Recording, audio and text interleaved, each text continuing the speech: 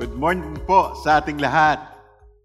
Gaya nga po ng sabi, bare months na ho ngayon, siguro po ay nakasilip na at napakinggan na po natin ngayon si Jose Marichan. Na po, at excited na po ba tayo nitong pagtungtong ng bare months na po na ito? Ayan. Sabi nga po kanina, mag-comments lang po tayo. Kung nandyan po tayo, kung anong lugar po tayo, i-comments lang po natin. Muli po, binabati ko po kayo ng isang maligayang araw po na ito, ng ating pagsamba sa ating Panginoon. At sa patuloy mo, niyo po kami samahan at nawa po ay patuloy tayong lumago sa Panginoon sa kanyang mga salita. Sa ngayon po, tayo po ay nasa September na, Family Months po na ating tinutukoy ngayon, po ang ating tema ngayon. Meron po akong itatanong sa inyo na pumamya. At ngayon po ay nais ko po magkwento. Mayroon po daw isang activity ang isang church na magpunta sa mental health hospital upang doon ay magbigay sila ng donation at makita din yung facility at ang lagay ng mga pasyente. Mga pasyente. Ang director mismo ang naging kanilang tour guide. Kaya excited po yung church na ito, yung buong sumama dito. May isang member po ng church na nagtanong sa director, paano nyo nalalaman kung gumagaling na at nagiging normal na yung pasyente? Ang sabi po ng director, pupunuin nila ng tubig yung bathtub. Tapos, bibigyan nila ito ng kutsara, tasa, at timba. At sasabihin nila na i-empty nyo to o limasin mo ito, yung laman ng tubig sa bathtub. Sabi po ng direktor, para malaman nila kung normal na yung kanilang pasyente, ay ito po yung kanilang pinapractice. Pupunuin yung bathtub, lalagyan ng tubig, pupunuin, at bibigyan sila ng kutsara, tasa, at timba. Ayan. At sasabihin, i-empty nila ito, limasin nito. Tama po yung iba. Tatanggalin po yung drain plug upang ito ay maubos. Ayan. Kung kayo po ay tama sa inyong mga sagot, kayo po ay normal. At kung hindi ko tumama doon sa sagot, ay mag-isip-isip na po kayo. Ano po ang kinalaman nito sa mensahe po natin ngayon? Ang totoo po, wala lang po. Gusto ko lang po makasiguro kung normal po ang nakikinig sa akin. Normal people listen, think, understand, and apply. Ayan. This month po ang tema natin ay Win as One. Pag-uusapan po natin tungkol sa pamilya since tinalaga po natin ito na buwan ng pamilya. Ang title po ng pag-aaralan natin ngayon is Building Our Families on the Foundation of Commitment. Kung may Bible po kayo dyan, at makikita nyo rin po ito sa ating mga screen, buksan po natin yung mga Bible natin sa Ephesians chapter 2, verse 19 to 22. Consequently, you are no longer foreigners and strangers, but fellow citizens with God's people and also members of His household or family. Build on the foundation of the apostles and prophets, with Christ Jesus Himself as the cornerstone. In Him, the whole building is joined together and rises to become a holy temple in the Lord. And in Him, you two are being built together to become a dwelling in which God lives by His Spirit. Pinagpala na po tayo ng Panginoon sa Kanyang mga salita. Alam po natin ang salita ng Diyos, ang ating tamang batayan ng katotohanan, katwiran, at kaalaman. Kaya sa umagang po ito, let the Bible speak to us na po sa paano yung ating pamilya ay lalago, titibay, at magiging isa sa ating Panginoong Hesus. The Bible is foundation of truth and wisdom. Number 1 po, God established marriage. Ang Diyos ang nagtalaga ng kasal. Sabi po sa Genesis 1:27, so God created mankind in His own image. In the image of God, He created them, male and female. He created them. Thus, from the very beginning of creation, God established the institution of marriage and the family. Kaya mapapansin po natin, it's between man and one woman, not two men or two women. Neither was this first family made up of one man and two or more women. It consisted of one man, Adam, and one woman, Eve. Sabi po ng Panginoon sa Genesis chapter 2:18, it is not good for a man to be alone. I will make a helper suitable for him. At sinabi niya rin po sa Genesis chapter 2:24-25, that is why man leaves his father and mother and is united to his wife and become one flesh. Adam and his wife were both naked and they felt no shame. Yun po yung misteryo ng pag-aasawa na kung saan ang isang lalaki at isang babae ay nagtatagpo, nag-iibigan at nagsasama dahil sa kanilang kasal. Dahil sa kasal. At sila'y hindi nahihiya dahil nga po binand na sila as one flesh. God created us in His image, both male and female. Again, this was a part of His plan. Men and women complement and complete one another in many ways. Nag-uugnay talaga, no? God never intended for men to marry men or women to marry women. Now I know that's not a politically correct or politically correct thing to say today, but it is the truth. Sabi ko nga po kanina, ang salita ng Panginoon ang ating batayan, ang nagsasabi ng katotohanan at tama. Kaya, itong mga nakaraan po ng mga taon ay patuloy na sinusulong po, yung pagkakasal ng parehong lalaki at parehong babae. But the Bible clearly speak the truth. Naunawaan din po ito ni Apostle Paul.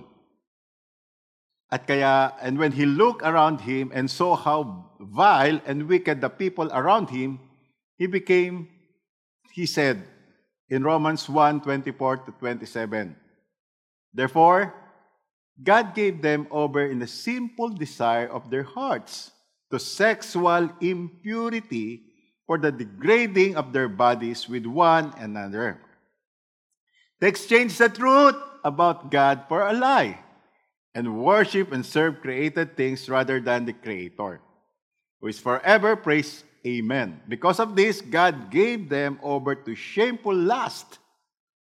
Even their women exchanged her natural sexual relation for another or unnatural ones. In the same way, the men also abandoned natural relationship with women and were inflamed with lust for one another.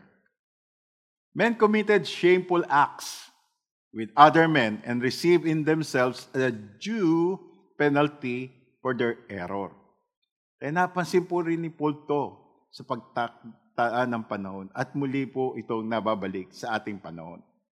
Madami din po sa panahon ngayon na naglilibin na lang. Anak muna kaya, saka na ang kasal. Nagkakaintindihan naman kami. Masaya rin naman kami. Pare-pareho lang din naman yata yan. Yung favorite na artista nga namin, ganun din eh. Sikat pa sa TV, sa social media. Wow, parang dapat nga ganun din tayo. Ang kaisipan ngayon. Yung mga binoboto rin natin mga politiko, maraming asawa. Pwede na eh. Mabait naman siya, madaling kausapin, madaling lapitan, at nagbibigay. Doon tayo sumasablay minsan sa moralidad na pinakikita ng salita ng Diyos, ng Bible. Marriage is not just love. It is a lifetime commitment sa partner, husband and wife, and committed kay Lord. Again, committed po kay Lord. Kaya sa pastor o kaya sa pare, sa rabbi, sa minister, para ikasal, pagsasamahin ito legally at ibe-bless ang mag-asawa. Dumadating ang panahon, kapag hindi nagkaayos, bakit nga ba sa husgado ang punta? Hindi muna doon sa nagkasal upang ayusin. Again, makikita po natin yung takbo ng kultura ng lipunan na ito ang nananaig. Kung anong dinidikta, nakikita, ay parang yun na yun tama. At hindi ang tunay na itinakda ng Diyos sa bawat isa sa atin. Kaya nagpahayag ang Diyos sa pamagitan ni Paul sa Ephesians chapter 5, verse 21 to 25 at 33. Ganito po ang sabi niya, "Submit to one another out of reverence for Christ. Wives, submit yourself to your own husband as you do to the Lord. For the husband is the head of the wife, as Christ is the head of the church, his body, of which he is the Savior. Now as the church submit to Christ, so also wives should submit to your husbands in everything. Husband, love your wives, just as Christ loved the church and gave himself up for her. However, each one of you also must love his wife as he loved himself, and the wife must respect her husband. If we love the Lord our God, we have relationship with Him." Tama po ba? Mahal natin ang Diyos, kaya tayo po yung nakikipag-ugnay sa Kanya. May tamang relasyon. Dahil mahal tayo ng Diyos at minamahal din natin siya. And all He gave us is a wife or husband, a family. We are committed to love them. Dahil mahal po natin ang Diyos, committed tayo sa pagmamahal na yon upang mahalin natin ang ating partner at yung ating pamilya. Doon po tayo nakatalaga because our relationship to God ang pahahalagahan natin. Dahil yan ang sinumpaan natin sa harap ng ating asawa at sa harap ng Diyos. If we do not have relationship to God, hindi natin pahalagahan anumang sumpa na ating bibitawan. Saan man lugar, kanino man, mababaliwala yung sumpa na yan. Tulad ni Kristo, may sumpa siya sa atin. Christ is committed to His bride, the church, upang tayong lahat ay iligtas sa kapahamakan. At ginawa niya yon. Sakripisyo siya ang kanyang buhay para sa iyo, sa akin, at sa ating lahat. He is committed to us. Ganon din po tayo sa ating partner at sa ating pamilya. Amen po? Pangalawa po, God established family. Remember, sabi po ni Winston Churchill, yung kanyang immortal words at the beginning ng World War II. Sabi niyo po dito, "We shall fight on the beaches. We shall fight on the landing grounds. We shall fight in the fields and in the streets. We shall fight in the hills." Wow, ang galing ano po. Na sinasabi nito, na dinedeklara ni Winston Churchill ang kanyang pakikidigma. Of course, tungkol po yon sa gera. Pero parang mukhang pampamilya din. Hindi lang pampagera, kundi pampamilya din. Kung saan ay nag-aaway ang mag-asawa, ang buong pamilya, kahit saan, anumang lugar, anumang sitwasyon. Kung nakaka-relate po kayo, paki-thumbs up na lang. Naway hindi po. Genesis 1:28, sabi po diyan, "God blessed them and said to them, Be fruitful and increase in number. Fill the earth and subdue it. rule over the fish in the sea and the birds in the sky, and over every living creatures that move on the ground. Pinagpala ng Diyos si Adan at si Eva. At bago pa nilikha ng Diyos, hinanda na niya ang lahat ng kailangan nila Eva at Adan upang ito ay pamahalaan. At alam natin ang istorya na sila ay biniles, sinamahan ni Lord at binilinan. At dahil doon, tangay-tangay nila ang pagpapala ng Lord. Pero, alam natin yung istorya, sila po ay nagkasala. At mula doon, tangay-tangay na rin nila ang kasalanan at kaparusahan para sa kanila at sa mga susunod salin lahi. Ano nangyari? Pinatay ni Cain si Abel. Tapos, dumami ng dumami. Except kay Enoch na kung saan ay lumakad itong matuwid sa Diyos at siya'y kinuha ng Diyos at hindi nakaranas ng kamatayan. At dumating ang panahon ni Noe at nilipon ng Panginoon ang lahat ng tao maliban sa pamilya ni Noe. Muling nag-establish ang Diyos ng pamilya. So, ang laki pala ng consequences kapag ang magulang ay nagkakasala. Merong parusa na nanggagaling sa Diyos.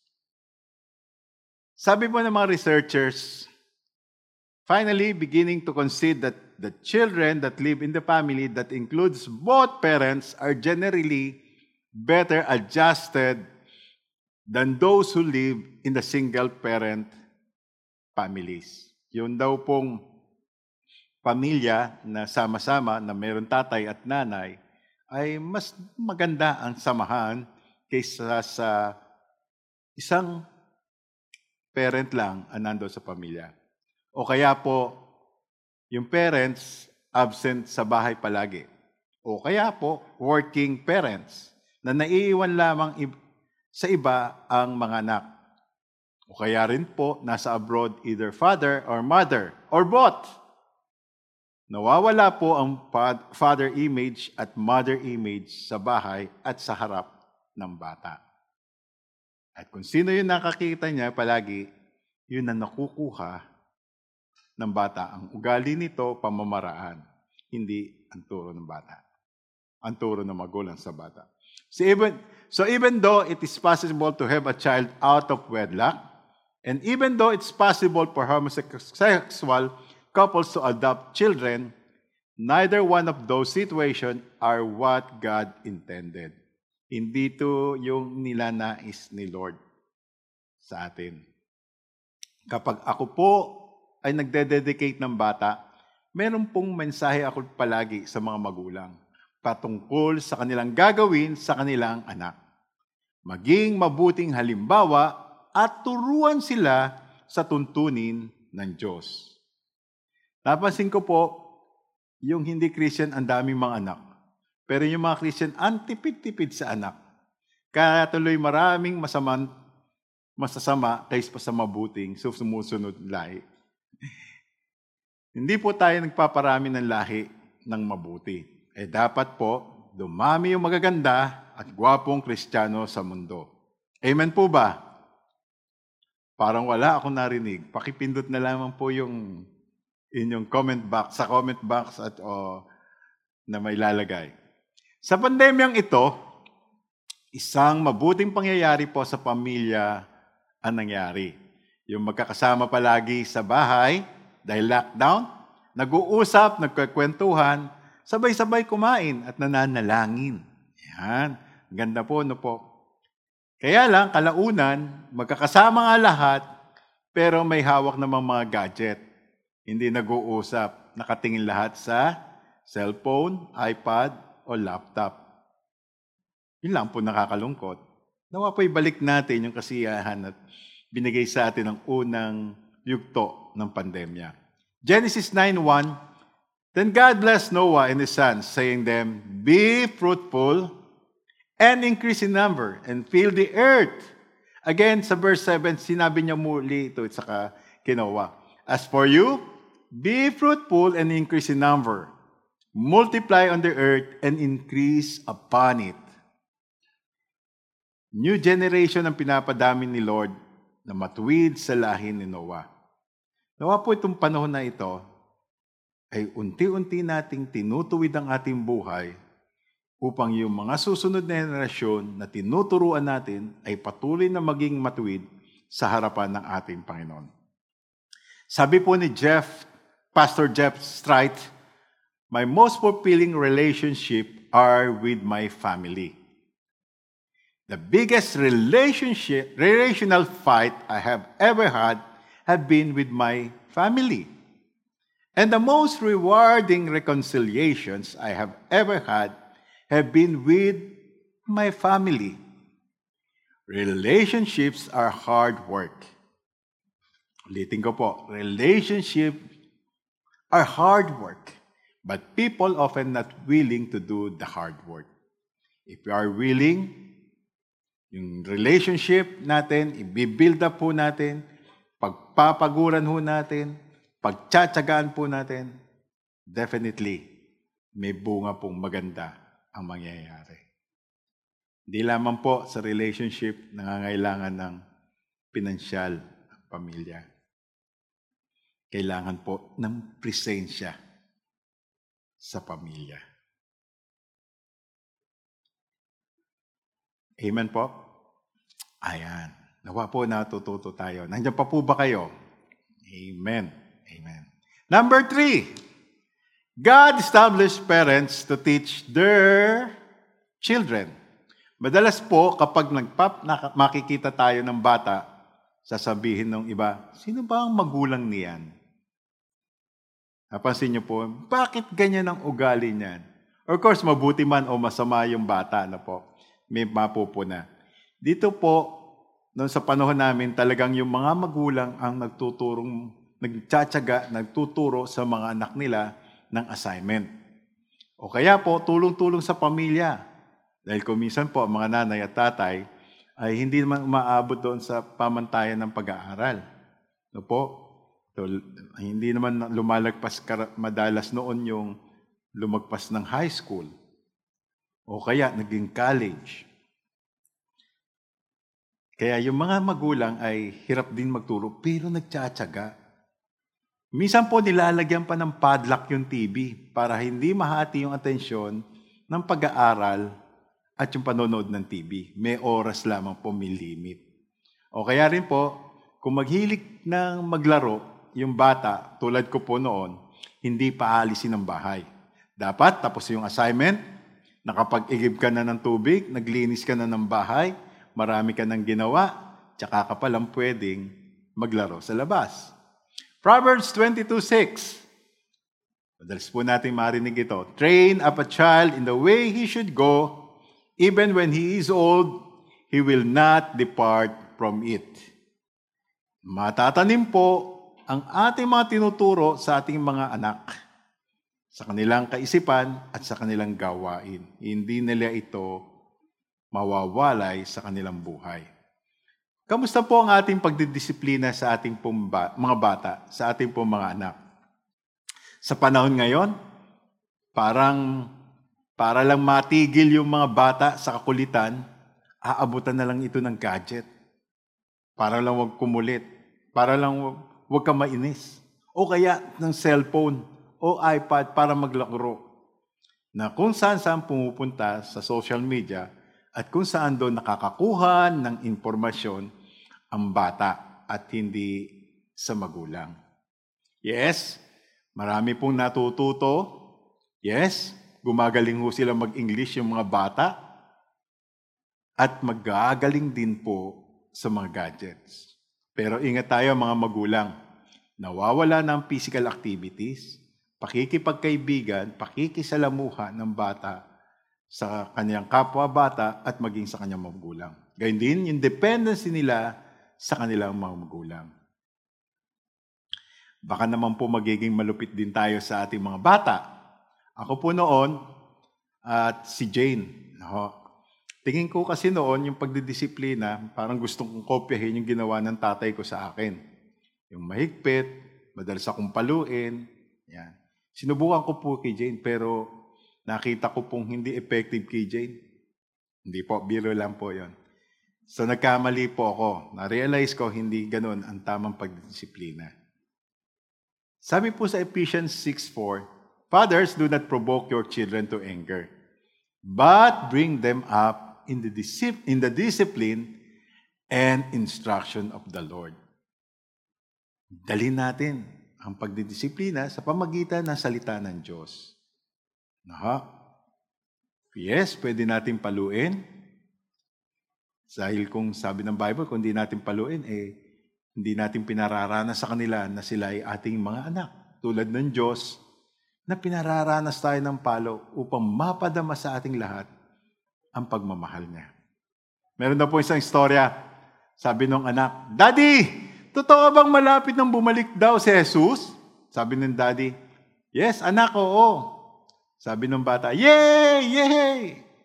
Nagulat yung tatay niya. Sabi, anak, bakit ka ganyan? Bakit ka masaya? Kasi doon sa langit, Daddy, hindi na ka namin makakasama. Salamat po doon sa nakakuha. Sometimes nagiging matindi yung ating pagdidisiplina na kung saan natatanim sa mga bata yung galit instead na yung pagmamahal. So dapat maging maingat ho tayo sa ating pagdidisiplina sa ating mga anak. Amen po. Number 4, nandiyan pa po ba kayo? Nawa po yung nag-enjoy kayo at natututo sa message po natin ngayong umagang ito. God established our priorities. God established our priorities. Sino po ba ang mas prioridad sa buhay po natin? Ang Diyos o ang ating pamilya? Diyan po madalas tayo nahahati. Unahin po ba natin ang pag-worship kay Lord kaysa pangangailangan ng pamilya natin? Pag Sunday, Lord, dapat na kay Lord tayo go-worship. Kaya lang, kapos kailangan magtrabaho. Yan. Kaya kahit linggo, kumakayod. Kaya kasi kailangan ng pamilya, sasabihin natin, naiintindihan naman ni Lord. Naiintindihan ako ni Lord. We are wrong pagka ganun po. Sabi po sa Matthew chapter 22, 36-40, Teacher, which is the great commandment in the law? Great tingnan pa sina, great commandment in the law. Sabi ni Jesus, and he said to him, You shall love the Lord your God with all your heart, with all your soul, with all your mind. This is the great and first commandment. And the second is like it. You shall love your neighbor as yourself. And those two commandments depends on all law and the prophets. So, the first priority of our life is our God. If not, we are not His followers. We don't believe His words. Dapat priority natin ang ating Diyos, ang ating Panginoon. Kung minsan, Savior lang ang tingin natin sa Kanya, tagapagligtas lang. Dapat, Diyos na lumikha sa ating at Panginoon ng ating buhay. Marapat na pagkukulan natin siya ng tunay na pagmamahal at priority ng ating buhay. He is the first priority in our life. Paano ang ating pamilya? Hindi ba sila mahalaga? Siyempre mahalaga din. Pero anong sabi ni Lord? If we love God, we are committed to His words and commandments. We are committed to love our commitment to love our family, to love our wives or husband. This is the formula of success. Put God first in your family. Meron pong maling kasabihan. God help those who help themselves. Tinutulungan daw ng Diyos ang tumutulong sa kanilang sarili. No? Hindi po ito biblical. Hindi po ito naayon sa prinsipyo ng ating Panginoon. God help those who honor Him and put Him first in their lives. Kaya po, if we put God first in our marriage, nandun po yung matinding pagsasamahan, pag-iibigan at long-lasting. If we put God first in our family, makikita po natin yung pagpapala ng Diyos, increase in numbers, at yung blessing niya sa pamilya. Put God first in what you teach to your children. At makikita po natin ang bunga na ito sa ating mga anak. Put God first in how you live your life. At makikita po natin ang paglakad natin kasama ang Panginoon ang nagbibigay kaluguran sa ating Diyos. A wrong principle of Christian life if you and I put our families first. Because sooner or later, God will come second. But when we put God first, then my family benefits. Because that God will set the rules on how I should treat my family. Bibigyan tayo ng patakaran. Bibigyan tayo ng kaayusan ng Diyos kung paano natin mapapakita sa ating pamilya ang tunay na pagmamahal, pag-aaruga, sapagat natututo tayo sa Diyos na unang umibig sa atin. Panghuli, number 5. Yes, nandiyan pa po kayo. God established our bigger family. And what's that? The church. The family is most important because we cannot have a strong church without a strong family. Ibig lang sabihin po, dahil sa matitibay na pamilya, faithful na mga pamilya, believer na mga pamilya, nandun ito sa church at nagsasama na nagpatuloy na lumalago. Balikan po natin Ephesians chapter 2 verse 19 to 22. So then, you are no longer strangers, aliens, but you are fellow citizens with the saints and members of the household of God. So, lahat po tayo, sabi dito. Build on the foundation of the apostles and prophets, Christ Jesus himself being the cornerstone, in whom the whole structure, being joined together, grow in the holy temple in the Lord. In him you are also being built together in dwelling place for God by His Spirit. Nung tanggapin po natin si Jesus bilang sariling Panginoon tagapagligtas, naging anak na niya tayo. Kaya sabi po niya sa John 1:12-13, but to all who did receive Him, who believe in His name, He gave the right to become, children of God, who were born not of blood, nor of the will of the flesh, nor the will of the man, but God. We are the church. Tayo po ang church, hindi po yung building. We are fellow citizens of the family of God. Maputi man tayo, itim man kulay natin, brown man, fair, mahirap man, mayaman, o saan man galing tayo na lipunan, o anuman yung lahi natin, tayo po ay equal sa harapan ng Panginoon. Tayo po ay magkakapatid, magkakasama. Hindi na tayo alien, hindi tayo foreigner. Kaya sa church po, anuman lahi, sama-sama ho tayo dito. Sino ka man, ano ka man. We are the church. Build the church on the foundation of the gospel of Jesus Christ, which the apostles and prophets teach us. Ito po yung salita ng Diyos. Ito po yung laging patuloy na nagiging matibay nating pundasyon ng ating pananampalataya. At si Jesucristo mismo ang cornerstone, ang panulokang bato na nagpapatibay sa bawat isa sa atin. And those who believe in Him, joining together, building as one, growing in the knowledge and the Spirit of God. Yan, kaya sama-sama po tayong lahat. Magkakasama ho tayo, nagtutulungan, naggagabayan, nagpapalakasan. Sinulat po ni Charles Colson sa kanyang librong The Body, sabi niya po, many Christians have been infected with the most virulent virus of modern American life. Maging sa atin din po ito. What sociologist Robert Bellas calls radical individualism. Radical individualism. Ibig sabihin to, ang concentrate natin is our own personal obedience to Christ lang. As if the matter is Jesus and me. Parang ganun mo. Wala akong pakialam sa iba. Basta ako, si Jesus, nagkakaintindihan kami, okay na kami. But doing so, we miss the point altogether. For Christianity is not a solitary belief system. It is a church. Kaya mahalaga po ang church. Hindi ito building, tayo po iyon.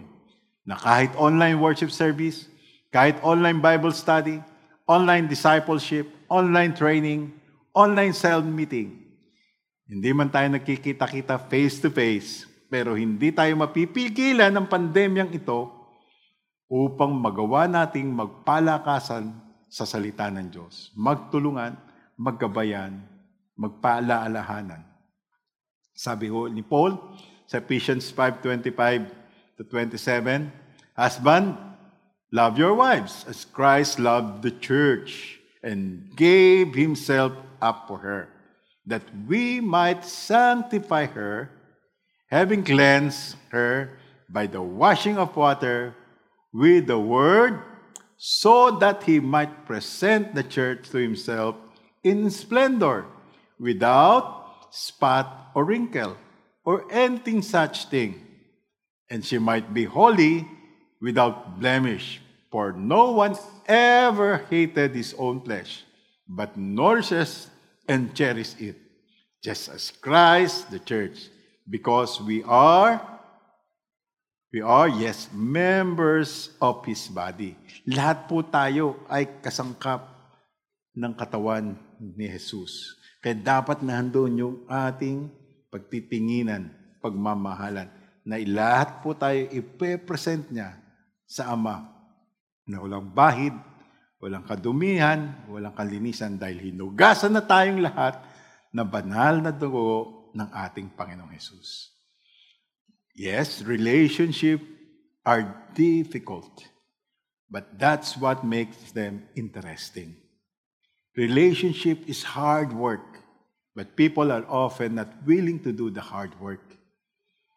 Now, how it is that the church, after 2,000 years of teaching of Jesus, still has no little interest in loving each other?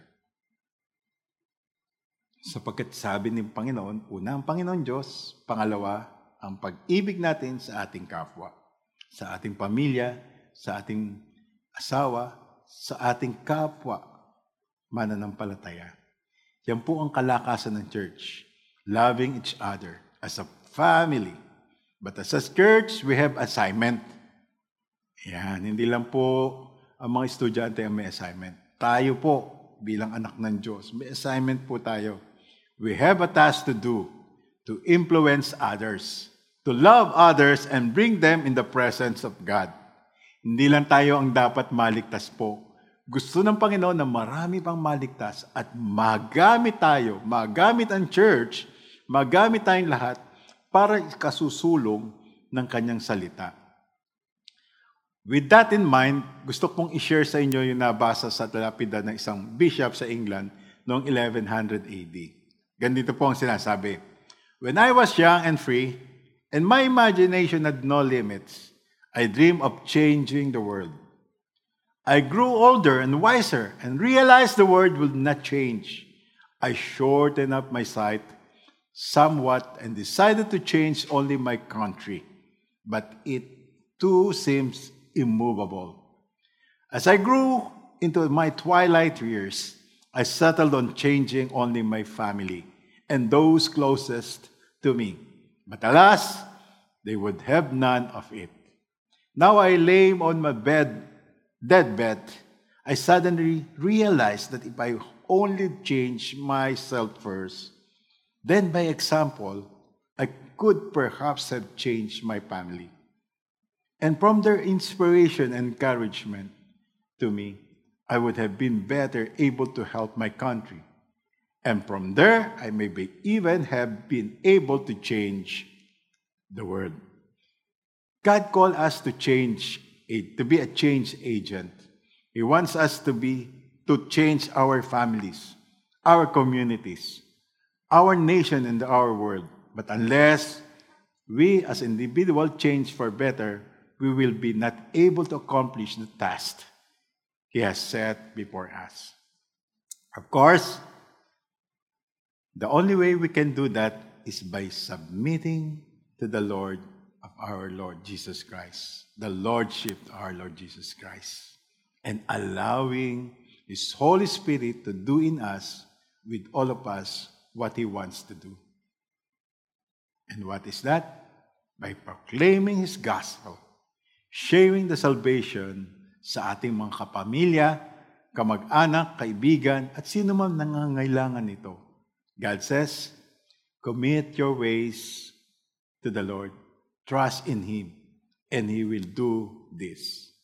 He will make your righteousness shine like a dawn, the justice of your cause like the noonday sun.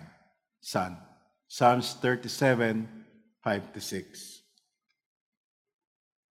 Mapapansin po natin all these commandments from the Lord. We may not always want to do these things. Mahirap kasi. But even if we don't want to do them, if God is our first priority, we were committed to please God above all else in our life. Then we follow them because this is what God wants us to do. Ito yung gusto ng ating Panginoon. Kung siya yung ating priority, gagawin natin ang naisin niya sa buhay na binigay niya sa atin. See, if we are totally committed to God, then we understand that once I became a Christian, I already signed my entire life over to Him. I don't own anything. Wala akong pag-aari dito. Sa Kanya lahat ito. Wala akong bahay na pag-aari. Wala akong kotseng pag-aari. Wala akong mga damit na pag-aari.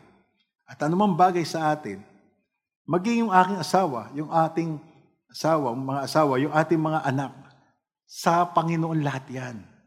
And God tells us that He does hold me accountable for the things that are now His. Kung tayo po pinamahalaan ng lahat ng ito, accountable po tayo sa Kanya. Mag-uulat po tayo sa Kanya dahil ito yung blessing na pinagkaloob niya sa atin. We hold accountable how we treat our wife or discipline our children. They are His, not mine. We are spiritual parents. We are spiritual family. We are spiritual father, mother. We are spiritual in all this aspect. We are not perfect, but we are in this together. We might show dysfunctions from time to time, but with the Lord's help, we are learning to love each other more and more and more and more, and show less and less of who we used to be. Dahil mahal po natin ang Diyos. God Himself teaches us to love like that. We can love one another because He loved first us. And we express our love to one another appropriately.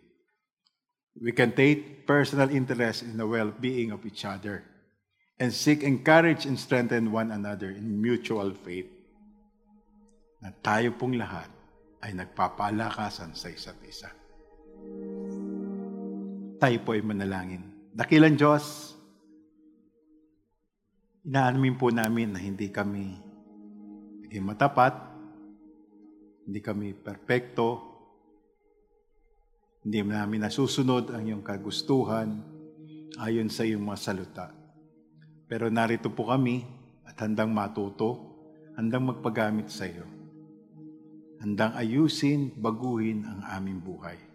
Bilang mga tatay, bilang mga nanay, bilang mga anak na nagkakaisa sa isang pamilya at bilang kaisa sa buong iglesia mo. Tulungan mo po kami, Panginoon. Samahan mo po kami. Humihingi po kami ng tawad kung kami man po ay hindi nagiging maayos sa iyong harapan. Tulungan mo po kami, Panginoon, to build na maging ikaw ang aming priority ng aming buhay. Samahan mo po kami, gabayan mo po kami, pamaunawaan paragi namin ang iyong mga salita. Kung ikaw ang aming uunahin, ang lahat ng bagay na aming kinukumit ay mamahalin po namin. Ang mga bagay na ito, alam po namin iyong gagabayan at pagpapalain. Salamat, Panginoon, sa iyong mga salita. Salamat, Panginoon, at nawa po'y matatak ito sa aming mga puso't isipan upang patuloy kaming lumago at maging kaaya-aya sa iyo. Sa pangalan po ng aming Panginoong Hesus. Amen. Amen.